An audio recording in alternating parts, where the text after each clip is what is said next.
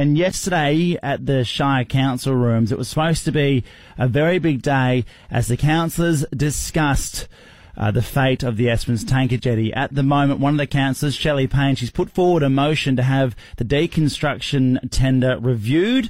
She says there's some dodgy things about it. She wants to engage a lawyer, pay him or her $30,000 to see if it's still legit.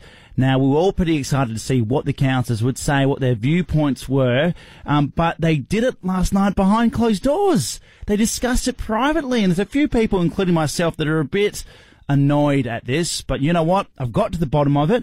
I've got one of those councillors on the line to give us an insight to discuss exactly what was said, and I've got them here, and we'll just... Oh, boy.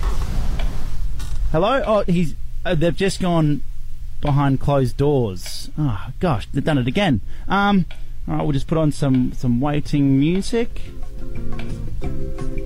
I guess we'll just have to wait until the ordinary council meeting next Tuesday. I mean, hello?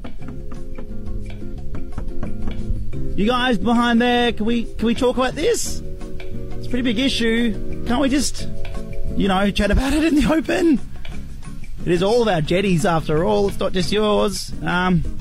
Be great to know your opinions. Yoo-hoo! Might be waiting here all day. We'll get back into the music.